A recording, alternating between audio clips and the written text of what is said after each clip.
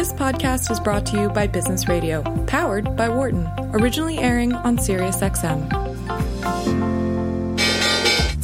Welcome to our Behind the Markets podcast. I'm your host, Jeremy Schwartz. Alongside Wharton Finance Professor Jeremy Siegel, we tackle the latest market trends every week on Business Radio, powered by the Wharton School, SiriusXM, channel 132. Welcome to Behind the Markets here on Business Radio, powered by the Wharton School. I'm your host, Jeremy Schwartz, Global Head of Research at Wisdom Tree. My co-host is Wharton Finance Professor Jeremy Siegel, author of Stocks for Long Run and the Future for Investors. Please note, I'm a registered representative of Foresight Fund Services. Professor Siegel is a senior advisor to Wisdom Tree. Discussion is not tied to the offer or sale of investment products, and the views of our guests are their own and not those of Wisdom Tree affiliates. We're going to be having a really interesting show on fintech, blockchain technology with two return guests, Dan Doney of Securrency, Will Pick, one of my colleagues at Wisdom Tree, focused on emerging technologies, how we're thinking about using some of these blockchain technologies. But Professor, we're going to get some commentary from you to kick it off. It's been a time you've been focused on the inflation narratives. We've had more inflation prints. You've had Powell testifying. What are you thinking? Yeah, so yes, and as we've been saying, the inflation prints work substantially more than expected. The big question that, of course, everyone is asking, as inflation looks like it's heating up and it's going to heat up more, why is the long bond at 131? And yes, that does surprise me. I thought it would be higher, but when I'm on CNBC, I'm going to be on Bloomberg at 2:00 today. I'm just going to tell people that there's a lot of things that go into interest rates, not just inflation.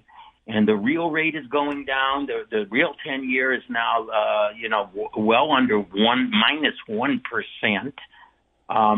But importantly, as I emphasize, the 10-year is considered a hedge against a crisis. I mean, we have the Delta variant. I don't think that's going to turn into anything substantial, but if something else comes up, the 10-year is an excellent hedge. I think it's a better hedge than actually the VIX.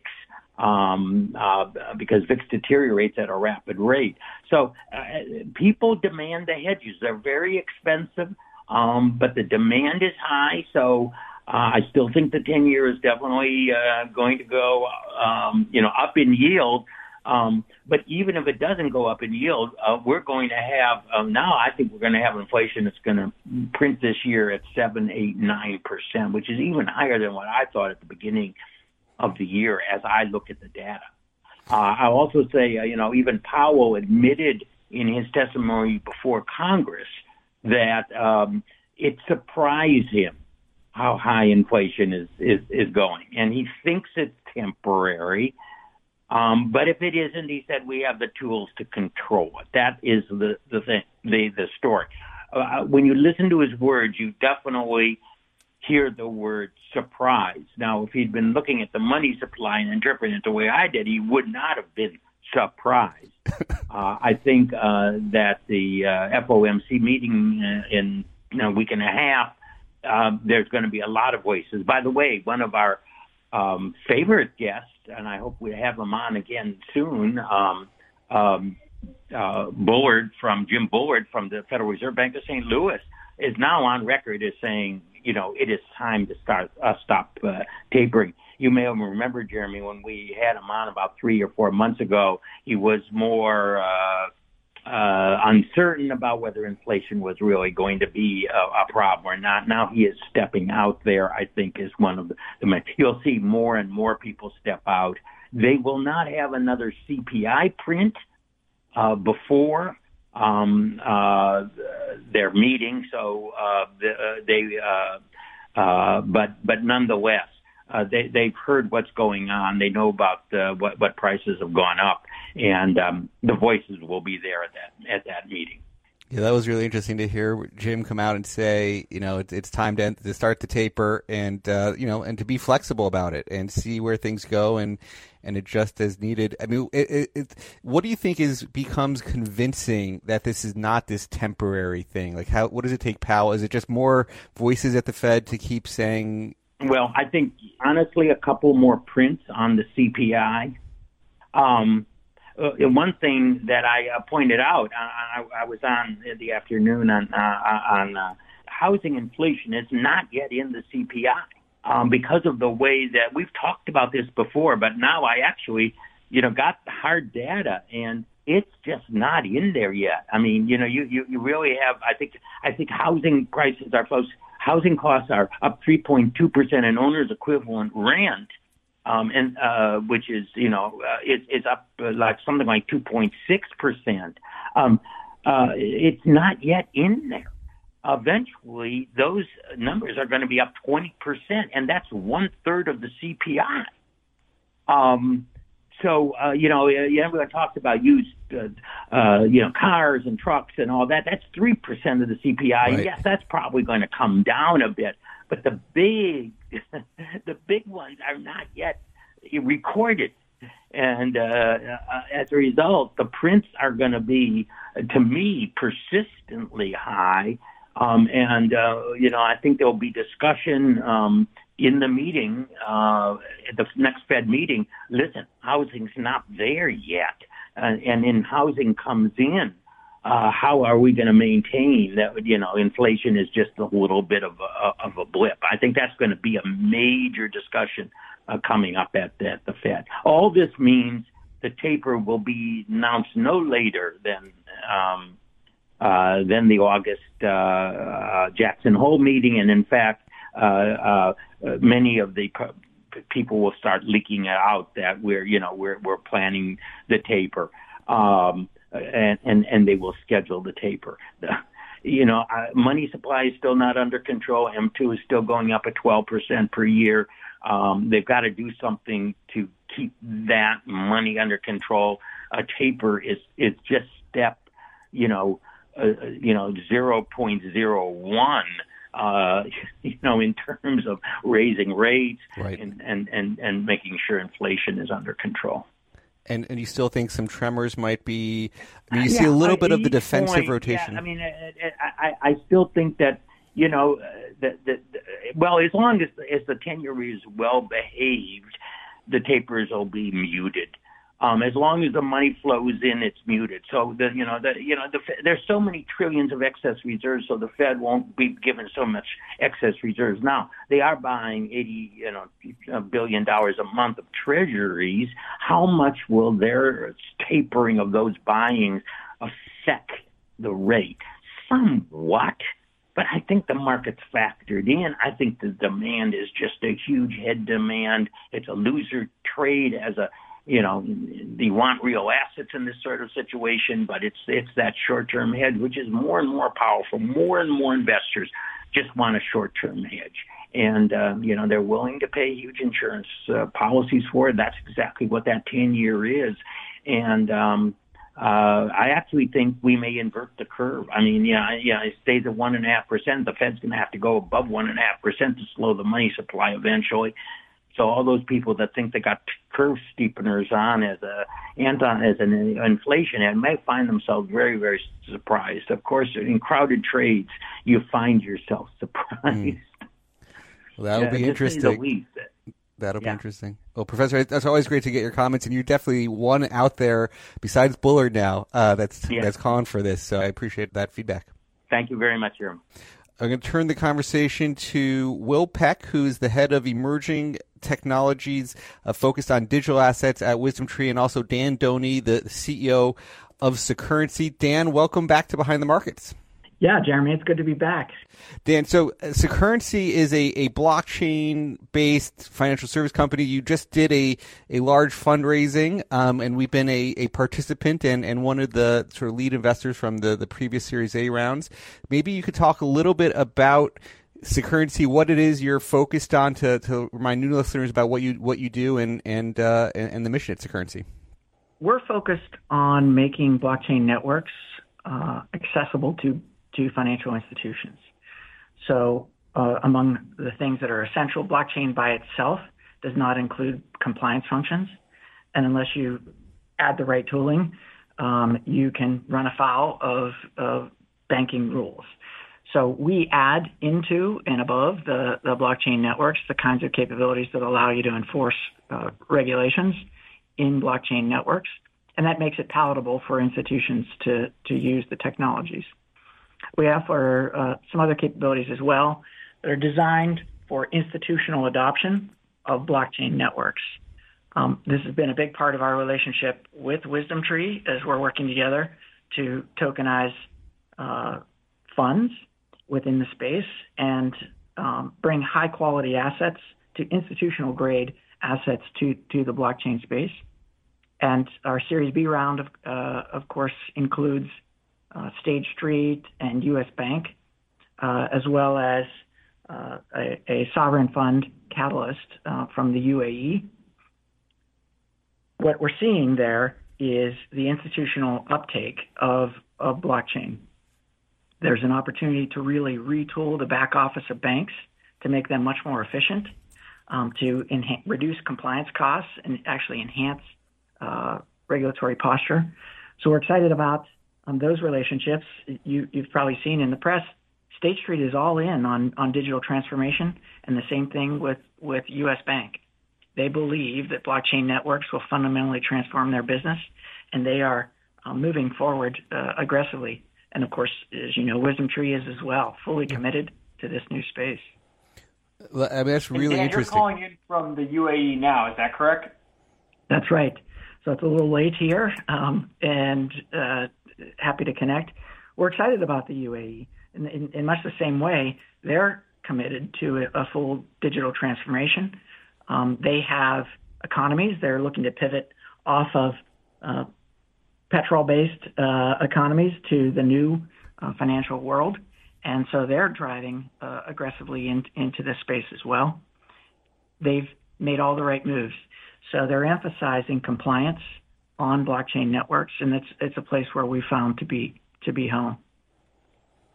Yeah, I mean, it's interesting. I mean, a lot of the original discussion around blockchains was this anonymity and, like, are you skirting around compliance functions? And your core ethos is right the opposite of making these compliance aware and connecting it.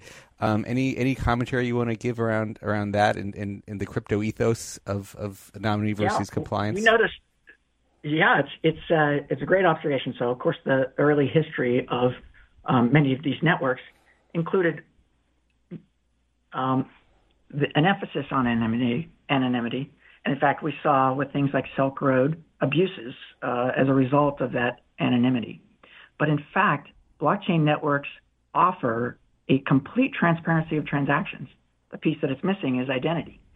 So if you're able to tie identity to those transactions, you actually get the most easy to regulate financial service infrastructure. So currently in traditional banking infrastructure, when money transfers from one bank to another, when it crosses boundaries of banks and especially jurisdictions, it sounds very difficult to trace that flow of value to prevent, for example, money laundering. But if on a blockchain network where all transactions can be transparent, you're able to know the identity of the participants, you actually have the perfect solution for regulators. It's that emphasis on identity and on regulatory, the ability to build into the tokens the regulatory rules so that only authorized transactions take place that make blockchain a much better network for financial transactions at global scale. But you have to build in those tools. Otherwise, the channels are there. If you allow for anonymous transactions, always, whether it's with cash or other, this is where you see illicit activity taking place. So unfortunately, there is still misuse of blockchain networks. We're here to offer an alternative. I know this seems very inside baseball, but it was very actually in kind of the front page of the newspapers recently with some of the ransomware attacks on, whether it's meat processing or on the pipeline. I know, Dan, we didn't touch on it in this conversation yet, but you have a background in national security, and I'm sure some of that seemed very familiar to you. Kind of what did you think as all these news was coming out recently? And then obviously the FBI was able to enact a seizure on some of the Bitcoin that was in the wallet, which I think to a lot of people seemed like a very kind of high-tech, crazy thing to be able to do. I'm sure you have simpler explanation. But what was your take when that news came out? Yeah, this is the problem. So when transactions are irreversible on a blockchain ledger, so Bitcoin, for example, is a bearer instrument, and what that means is if you are holding it, you have the ability to operate that wallet, it is yours. So that means if someone takes it from you by stealing the ability to operate your wallet, that cannot be reversed. There's nothing that can be done to take that transaction back. So it's awfully handy if you're conducting a ransomware attack and someone pays you in that Bitcoin, it can't be taken from you. Now, that's still true. So when the government was only able to seize about half of the value that was stolen, it happens when a party takes it to an exchange, say, to trade it in for dollars.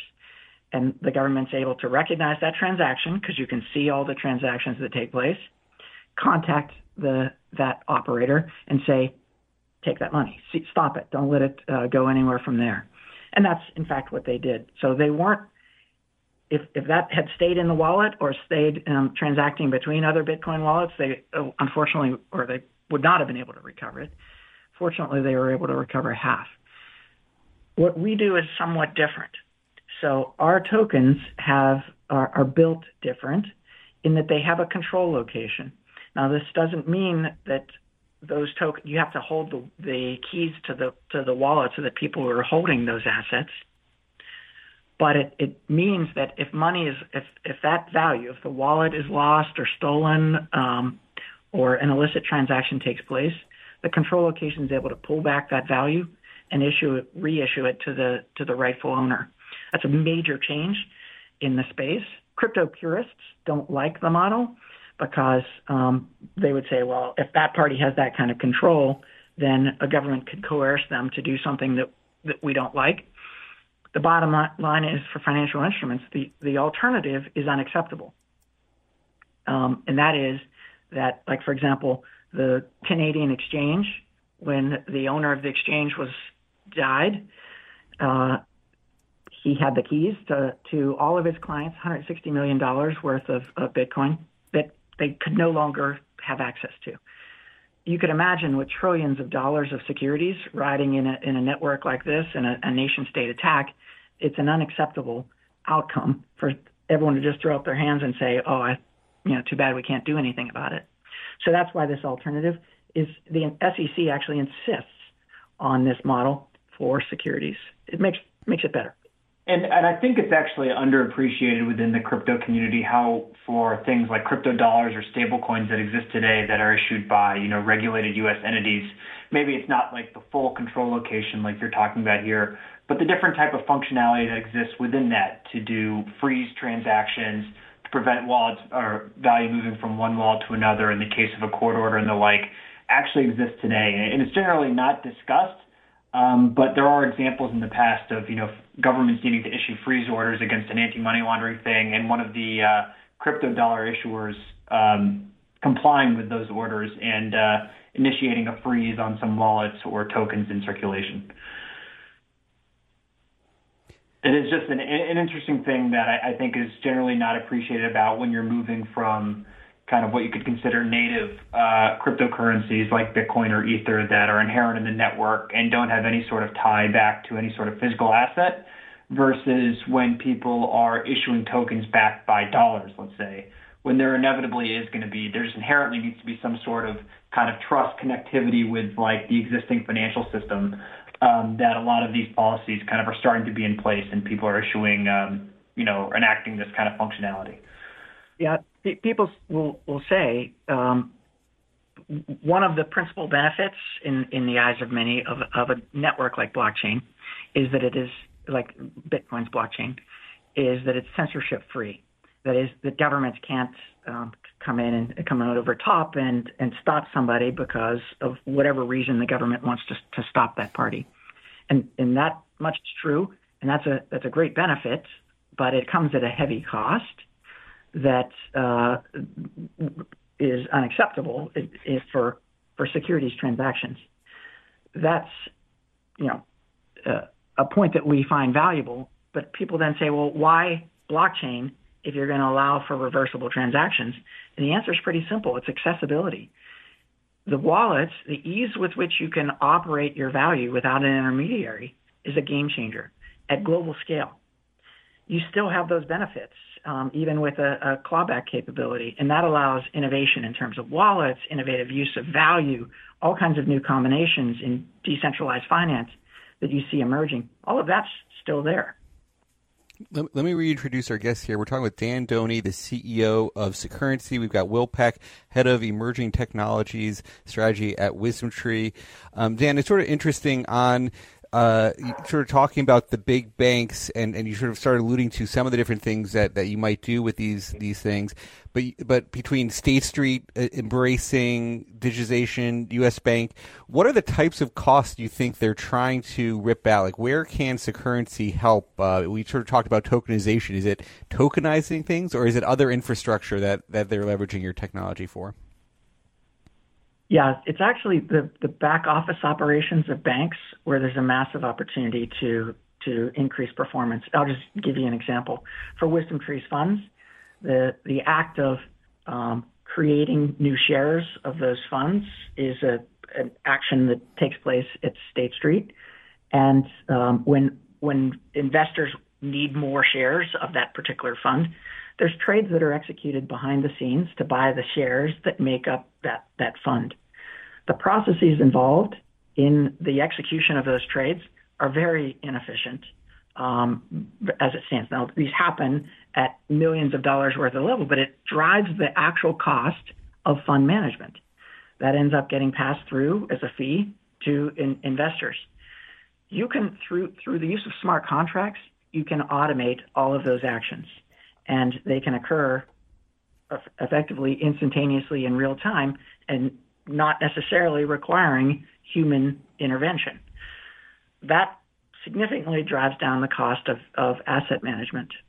Another big benefit of smart contracts, again, and the use of blockchain, is in collateral management. So a lot of a bank's balance sheet is tied up in collateral, and tracking the value of that collateral and the risk to the bank's overall infrastructure of the volatility of the underlying assets requires banks to hold a lot of money in abeyance. And that extra value on their balance sheet that they can't use, again, limits their ability to put the money to work. Through smart contracts, by automating, for example, the collateral function on trades, on securities lending, et cetera, you can radically improve their collateral management, and that changes their cost structure fundamentally. These are just examples. There's lots. There's a term called DeFi, decentralized finance, and it's really about programmable value, automating the functions of a bank and building it into the financial instruments themselves that State Street, U.S. Bank, and other banks realize will fundamentally disrupt their business.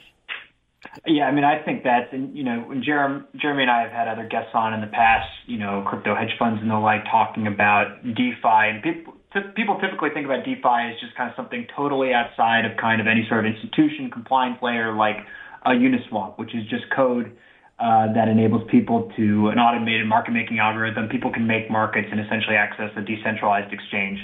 And people tend to not think of DeFi as being associated with institutions, when really one of the things that I thought was so compelling about what Securrency spoke about was this idea of institutional DeFi, taking these same ideas of self-processing code, transparency and efficiency, and bringing them to institutional regulated environments. And you actually get a lot of the same benefits. You can just do it in a different setting where people can be more comfortable exchanging value and the like. I think that's a really interesting idea that not a lot of people necessarily think about or are focused on, that I think over the next 5-10 years in financial services, you're going to be seeing more and more people adopting ideas like that.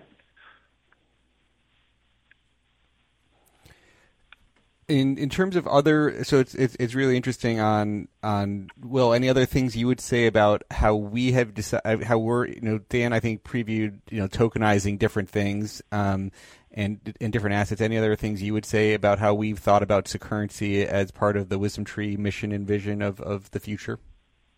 Yeah, I mean, I liked what our CEO, Jonas Steinberg, said recently on a panel, thinking about it as DeFi broadly and being able to set ourselves up for a world where distributed and decentralized finance is more and more important in table stakes. And I always like to kind of, people ask, well, who's asking for this? And I think the answer is, well, people are always asking for things to be done cheaper and faster and more efficient, right? And I think it's incumbent on a lot of businesses to figure out ways. You look at what Amazon has done with logistics to be able to deliver things cheaper, faster, more efficient. I think the idea of financial logistics and financial services providers figuring out ways to deliver their services, sorry for the background noise, in a better, faster, cheaper way. So for Wisdom Tree, that's what it is we want to figure out how to deliver financial services, both what we do today, whether it's, managing commodities or managing stocks, bonds, whatever it is. And, you can expand services from there. So we view this as kind of a important part of future product development that, we're kind of fully committed to and early on the journey in terms of bringing that, these services to our clients. Yeah, that wasn't Will's dog barking. That was actually me barking approval for what he's saying there. It was exactly right. Look, you don't have to look further than the challenges in our financial markets in terms of settlement, where we have T+2 settlement and moving to T+1 settlement. And despite all the effort and money that is spent attempting to solve that problem, you could say, why aren't we at T0? The challenge is reconciling all the databases of the financial participants that are in the ecosystem. That's what results in delayed settlement. Well, you may say, well, I don't really care about delayed settlement. There's huge costs that are driven through to investors as a result of this. And the only viable solution to this problem is consensus between ledgers. That's actually what blockchain is all about, is a consensus ledger. It's the solution to these problems and many others in terms of efficient, reliable financial real-time settlement, right? That's what got Robinhood in trouble. Like earlier this year, they had to raise capital because of the meme stocks and the trading, and then they had to stop trading certain things because of this issue, right? That is sort of a real practical question. Like what? So what? Go ahead, Dan. Sorry. Yeah, and the folks who got left holding the bag in that case was the little guys. The retail investors who were actually left holding the bag whenever Robinhood had to stop trading. So these are problems that have real impacts. Congress knows this needs to get fixed. The SEC knows it needs to get fixed. And the answer is actually there. So I thought it was so funny when the Robinhood stuff was happening. Like, you never thought that, securities depository settlement would be like such a national story that it was at the time. And those things, it's only in the news when it's bad news. But I remember thinking is this some sort of big conspiracy or not? And there's probably a simpler Occam's razor answer that it was a collateral, operational issue behind the scenes, which it was. Well, I want to come back to this topic. There's this quip answer like Bitcoin solves this. I want to see which blockchain solves this issue. You're listening to Behind the Markets. I'm Jeremy Schwartz. Dan, we're talking about the Robinhood issue, where settlement issues, sort of real-time settlement versus the few days settlement, and it caused a lot of disruption, having to shut off trading for a number of the people at Robinhood. And we were saying that blockchain fixes this. Is there a particular technology in particular you think that might be a practical solution for these things like Robinhood? Who has to put these solutions in place? How long till we get to this real-time issue? Yeah, we have taken an approach in the market of being what we call ledger agnostic. So our compliance tools and all of our other tooling is independent of the underlying distributed ledger. You can pick your choice of favorite distributed ledger. So we're in a position to actually speak, about which ledgers we like and don't like, because we're not dependent on any one of them. But the thing that you should first keep in mind is, just like there are many database technologies, there are many distributed ledger technologies. And there are many characteristics of a distributed ledger technology. So you couldn't say there's ever one distributed ledger technology that's best for every problem. Let me just give you an example. Distributed ledgers operate at different speeds. They have different consensus models. So if you like pure decentralization, that is censorship-free type of value, what you sacrifice is speed, and you oftentimes have expensive transactions that go along with that. So Bitcoin's ledger is slow, has a massive environmental impact, but it is censorship-free, and so that people like that trade-off in some cases. Other ledgers like Ethereum support smart contracts that allow you to have programmable money, but they are shifting their consensus model. They could not, at the current layer one solution, I'll explain a little bit what that means. They couldn't support the full, they can only support in the order of hundreds of transactions per second. You can't run a financial economy on hundreds of transactions per second. So you need distributed ledger technologies that move much faster than that. We happen to work with Stellar on many of our projects because they're fast and very low cost ledger to use. They can support much more massive scale. There are other ledgers that you see coming online, like Hedera's Hashgraph, that can support the full burden of a financial economy given their particular model. So it's a great candidate to run an economy. But our belief is there won't be one, that if there ever is only one distributed ledger that you run everything on, then first of all, it's a horrific opportunity for attack, but it's also the end of innovation because there's no competition in the space. So we expect continued evolution of distributed ledgers. So it's not a great answer. The bottom line is it shouldn't matter which of the distributed ledgers solves this problem.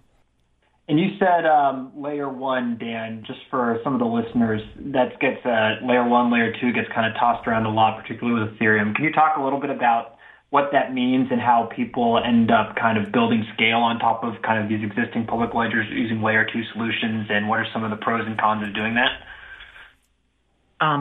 So the layer one solution is the native network.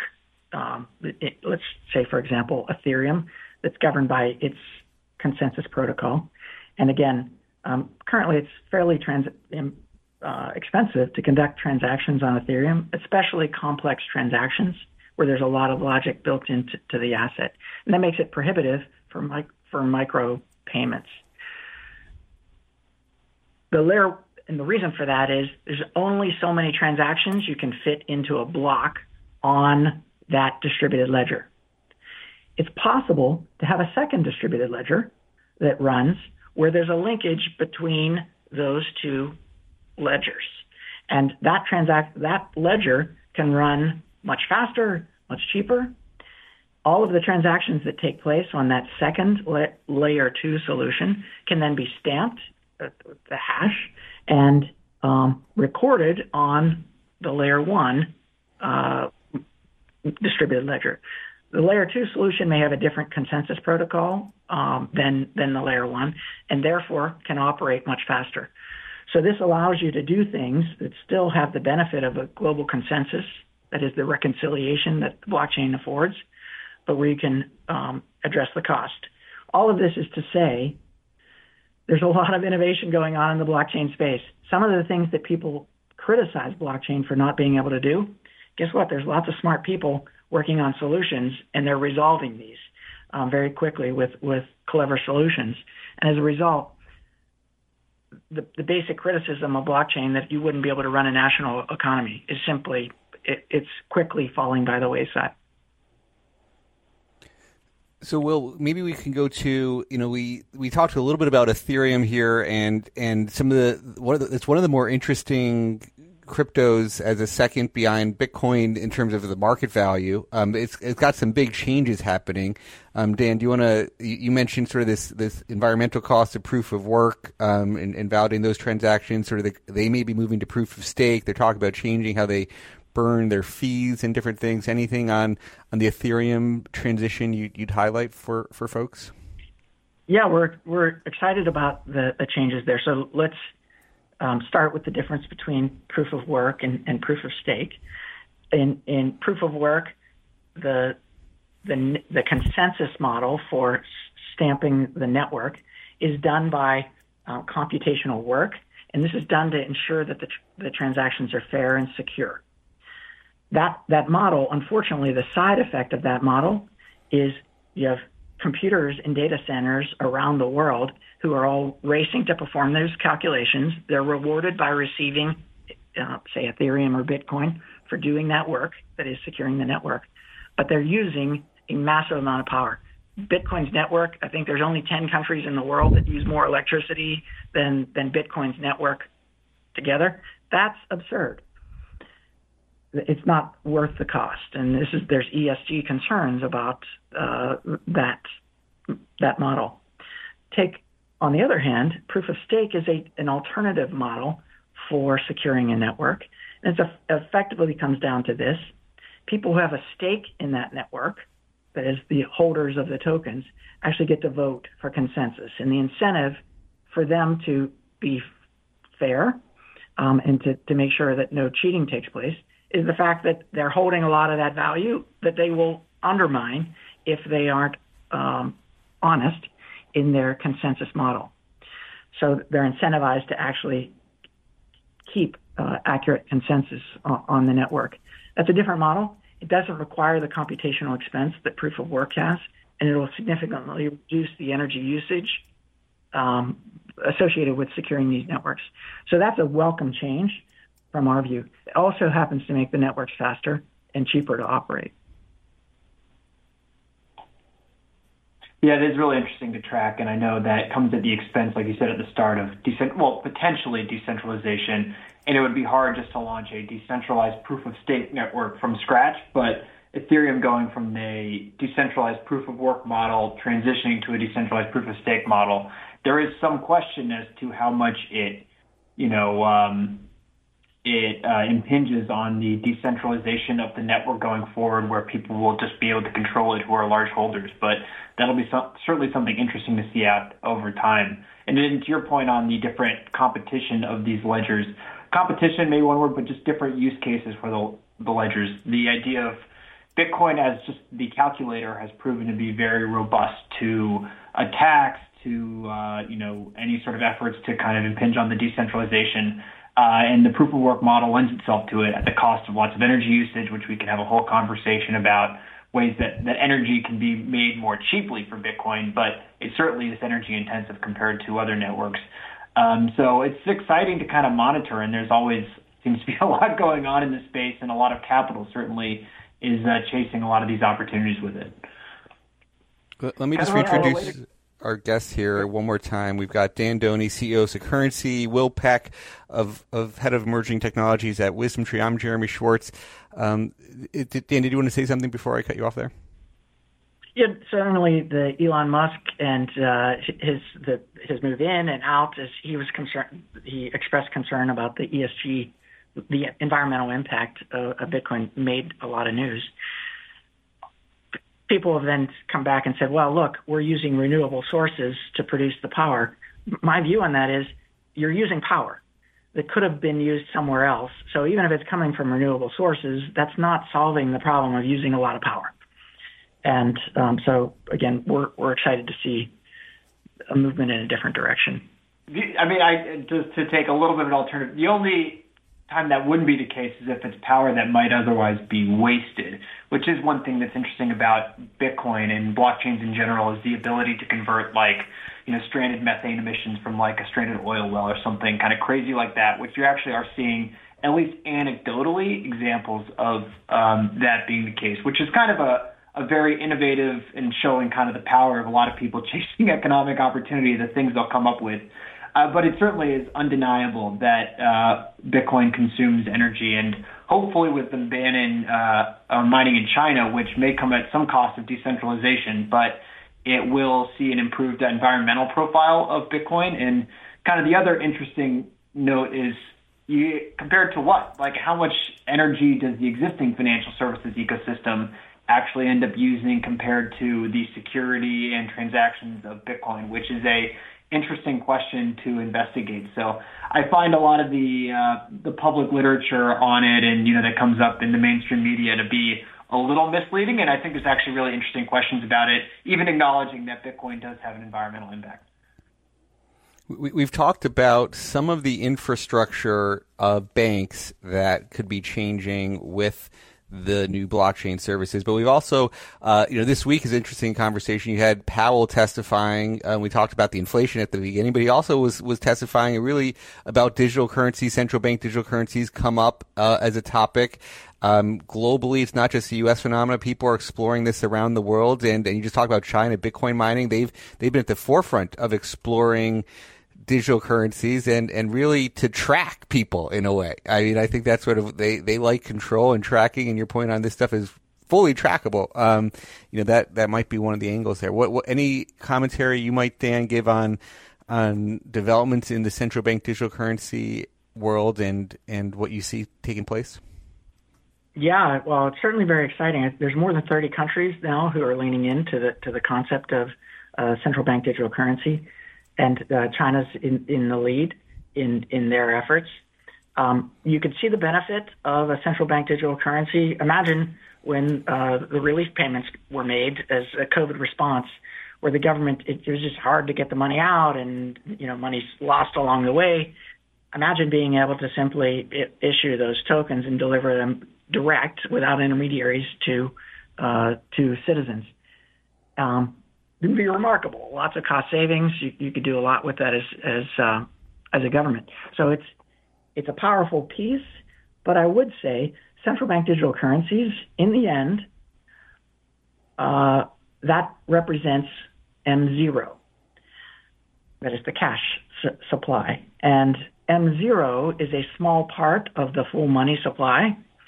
So in other words, when people deposit their dollars into the bank and then the bank turns around and lends those dollars, you have the deposit in the bank M1 and then additional supply of money beyond that. Most money is above M0. And so even with central bank digital currencies, there will continue to be things like stable coins. Stablecoin is just M1. It's money that's deposited at a bank and a token is issued against this. That model will continue to persist. There's lots of advantages to stablecoins and CBDC in terms of efficient operation of banking structures and programmable money, et cetera. There's a race right now. China understands the importance of these networks, and so again, they leaned in on live pilots. So they've been using digital yuan for some time now. What they see is the opportunity to displace the dollar in international transactions. So there's a great opportunity for them, and in their eyes, to make it easier for folks in Africa to do transactions. And man, you don't want to use those dollars. It's hard to work with those U.S. banks. Let me give you some great tools. So there's a race on, and China's openly said that that's their intent.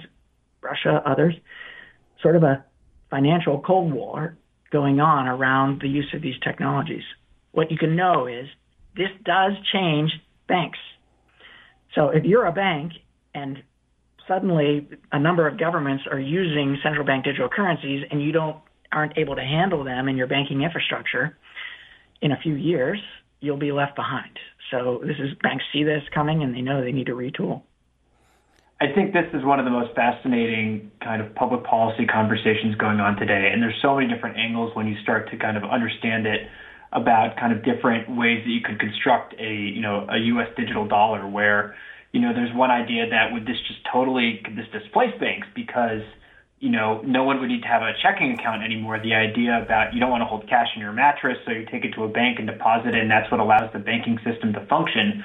That gets totally upended if you can just hold on to digital dollars in a wallet yourself, where anyone, you, me, kind of your neighbor could have central bank money. Totally new idea beyond what was previously done in the past, which has a lot of implications, as people have pointed out. So it's not like a central bank digital currency would necessarily mean that. Like there are different models where they can be sent to banks. And it's essentially more of infrastructure, and you get a Bank of America dollar instead of like a U.S. central bank dollar, but the Bank of America dollar is backed by that, and it keeps the existing banking system, multi-tiered banking system, as they talk about. But just kind of digging in on this, it takes me back a lot to kind of introduction to macroeconomics and understanding how economies work. And you're starting to see it kind of in real time, the debate around this. I also think there's a very interesting debate. Some of the kind of crypto purists are very skeptical of central bank digital currencies, saying that the need for having dollars on blockchains can be met with privately issued stablecoins, and the U.S. doesn't need to be replicating what the Chinese Communist Party is doing with the digital yuan. I think that's an interesting discussion. I think the U.S. has a lot of policy concerns, like you were saying, Dan. I mean, the supremacy of the U.S. dollar as the global reserve currency just has so much importance to the U.S. economy and U.S. foreign policy that the risk of losing that status would be very, very, harmful to the U.S. interests. So I see why the U.S. is interested in pursuing it. Not that I know what the right answer is, but it sounds like, Dan, you think there's a model going forward where you will see kind of both of these U.S. central bank dollar and stablecoins kind of continue to coexist or kind of work in cooperation. Yeah, that's right. Well, so the reason you deposit your money in a bank is so that you can earn interest, even though at zero interest rates you wouldn't get that. But that's the benefit of that deposit. Or safety, right? The idea being that it's safer than putting your money in a mattress, right? That's kind of been the other alternative, convenience, when interest rates have gone to zero, as they've been for 10 years now. Yeah, so custody and interest.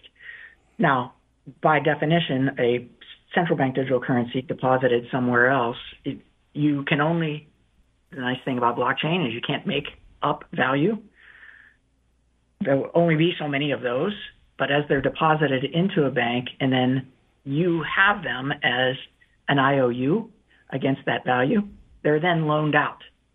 And that process takes you from CBDC to stablecoin. And so we actually see that there will continue to be those things for the reasons that you specify. Both models are necessary. Things like Circle, they're making great progress as USDC has a massive uptake. I think more than $50 billion worth of assets under management in a digital dollar. And it is great for blockchain transactions. I mean, I think that's one of the most under-talked about stories in kind of traditional finance even is, a year and a half ago, stablecoins outside of Tether had, maybe less than $1 billion in them in total. And then USDC has just grown through the roof. I mean, a lot of the use cases for it today are around crypto trading and arbitrage between markets. But I know Circle and others are building up much more connectivity into the existing financial systems. Like you see Visa saying that they'll honor USDC as a reserve currency or whatever the title is within their network. These things are happening kind of, I think, faster than a lot of people are expecting. Why Wisdom Tree is so focused on this, because we see it coming sooner than many do. In terms of the traditional banks there, I mean, there's some who've talked about that the central bank digital currency sort of, in a way, questions their existence. If you could open up an account directly with the central bank, does that put the traditional banks out of business in some way? I think the answer is no, because an important banking function is lending, and lending is a regulated function. Again, a central bank digital currency is something that is immediately available. So if I were holding a digital dollar, I can spend that digital dollar and as many as I have. With when you loan out that dollar, you can't spend it immediately. Someone else has it, and that function of managing the lending piece is what banks do. What they generate as a result of that is interest on those loans that gets passed through to depositors. That's a necessary function that you can't do with a central bank digital currency by itself. It requires something on top of that. That's going to persist. It's not going away. And then there's all these new DeFi apps that are trying to... DeFi. Right. There's all these new apps that are going to try to automate that lending protocol. And there's some really interesting returns that are being talked about in that lending world today. There are. Now, the one thing that you could question is the security and safety of who's regulating or overseeing those applications, as you see almost on a weekly basis, losses, thefts, attacks, rug pulls for that money. We believe it needs to be regulated. DeFi needs to be regulated. There need to be accountable parties associated with this. But even there, lending. So that dollar I deposit it into a DeFi protocol, USDC, say. It gets lent out. What if everyone wants to pull back their dollars from that lending pool all at once? Are they there? No, of course not. They're being loaned out. How much is being loaned out? You don't know. These are the kinds of things that the banks have certain requirements. They have reserve requirements. They have to keep in line to prevent runs. Without regulation, how do you know the impact of these things? And that's where, again, we think there's a great opportunity for institutional DeFi. I mean, we've talked about this in the past, Jeremy, but so many friends come to me saying, I'm seeing advertising somewhere for 10% yields on, U.S. dollars through these stable coins. And I got it. It's, there's no free lunch in financial services, right? There is counterparty risk in there. And you start to see it. I mean, Mark Cuban had kind of an embarrassing thing recently where he was playing around with this and he got, kind of defrauded or something like that. So there is always, I guess, the no free lunch lesson continues to apply. We're in our final minute here. Any sort of closing thoughts, Dan, things that you want to leave listeners with about Securrency, 30 seconds on where they can find you or who should be reaching out? Yes. So check us out at securrency.com. Securrency is SECURRENCY. So SE plus currency. Check us out there. Some big announcements coming in the near future as we're bringing some new products to market. Very good. And Will, always, you're writing more on the Wisdom Tree blog. So if you go to the wisdomtree.com blog, cryptocurrency, evolution of crypto assets page, you'll find commentary from Will, myself, our team. Thank you for joining us, Dan and Will. Thanks to our producer, Dion Simpkins, our producer, Patty Hall. You can find us on our Behind the Markets podcast every week. Have a great weekend, everybody. Thanks for listening to the Behind the Markets podcast. If you want to learn more about Wisdom Tree, visit wisdomtree.com. You can also follow me on Twitter at Jeremy D. Schwartz. I'd like to thank Patty Hall for producing our live program on SiriusXM channel 132 and our podcast producer, Daniel Bruno. Join us next week for another edition of the show. For more insight from Business Radio, please visit businessradio.wharton.upenn.edu.